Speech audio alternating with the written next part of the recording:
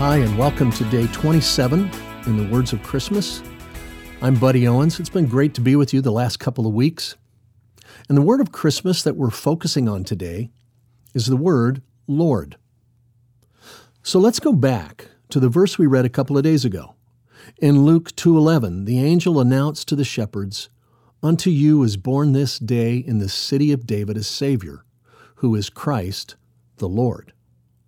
What does it mean to say Jesus is Lord? Lord is not a word that we use in everyday language, but it is an important word for worship. In the Bible, the word Lord means the person with supreme authority, the master. In our day, we might use the terms owner or boss or CEO. So the Lord is the one who's in charge. Lord is a title that God uses for himself over 7,000 times just in the Old Testament. So these Jewish shepherds knew the angel was announcing the birth of a divine person. This was no mere baby. He wasn't even simply of earthly royalty. This baby, this Messiah, the Christ, was God himself. And probably the most important passage about Jesus' lordship in the Bible is in Philippians chapter 2. It describes his divinity, his incarnation, his suffering, his exaltation, and his lordship over all creation. The Bible says this, "For he, who had always been God by nature," that's his divinity, "did not cling to his prerogatives as God's equal, but stripped himself of all privilege by consenting to be a slave by nature and being born as a mortal man." That's his incarnation. "And having become man, he humbled himself by living a life of utter obedience, even to the extent of dying. And the death he died was the death of a common criminal." That's his suffering.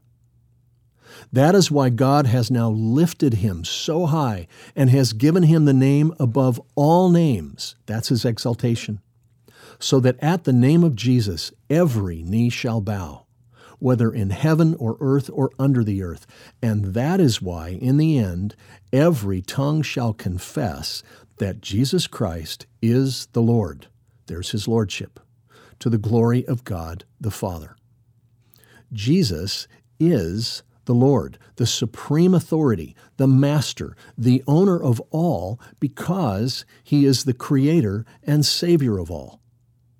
He is your Lord, whether you want him to be or not. If you refuse to surrender to him, that does not mean he is no longer Lord. He is Lord, period. Why? Because God said so.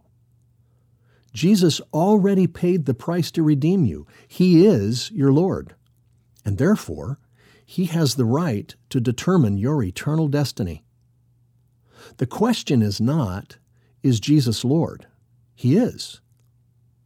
The question is, have I submitted to his lordship? You don't make Jesus Lord as though you were awarding him a ceremonial title. The position is already his, given to him by God the Father.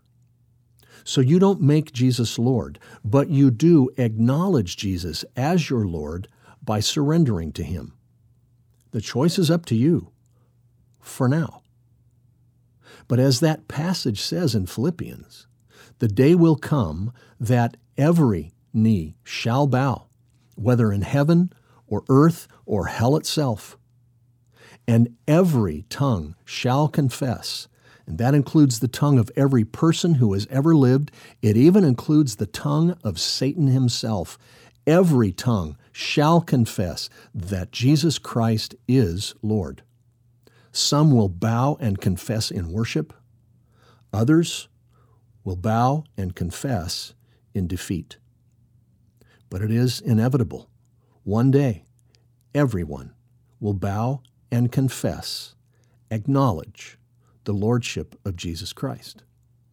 For those who acknowledge Jesus as their Lord in this life, the Bible promises this: if you confess with your mouth Jesus is Lord and believe in your heart that God raised him from the dead, you will be saved.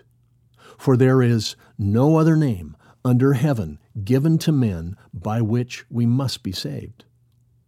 But for those who refuse to acknowledge Jesus as Lord in this life, the Bible says Jesus will not acknowledge them before his Father in heaven.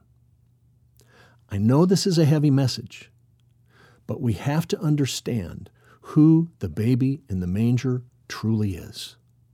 Oh, come, let us adore him, Christ the Lord. Let's pray. Jesus Christ, I confess that you are Lord.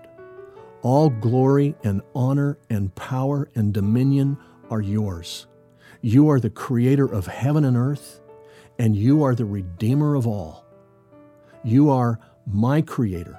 You are my Savior, and you are my Lord, and I humbly bow my knee and lift my heart to you.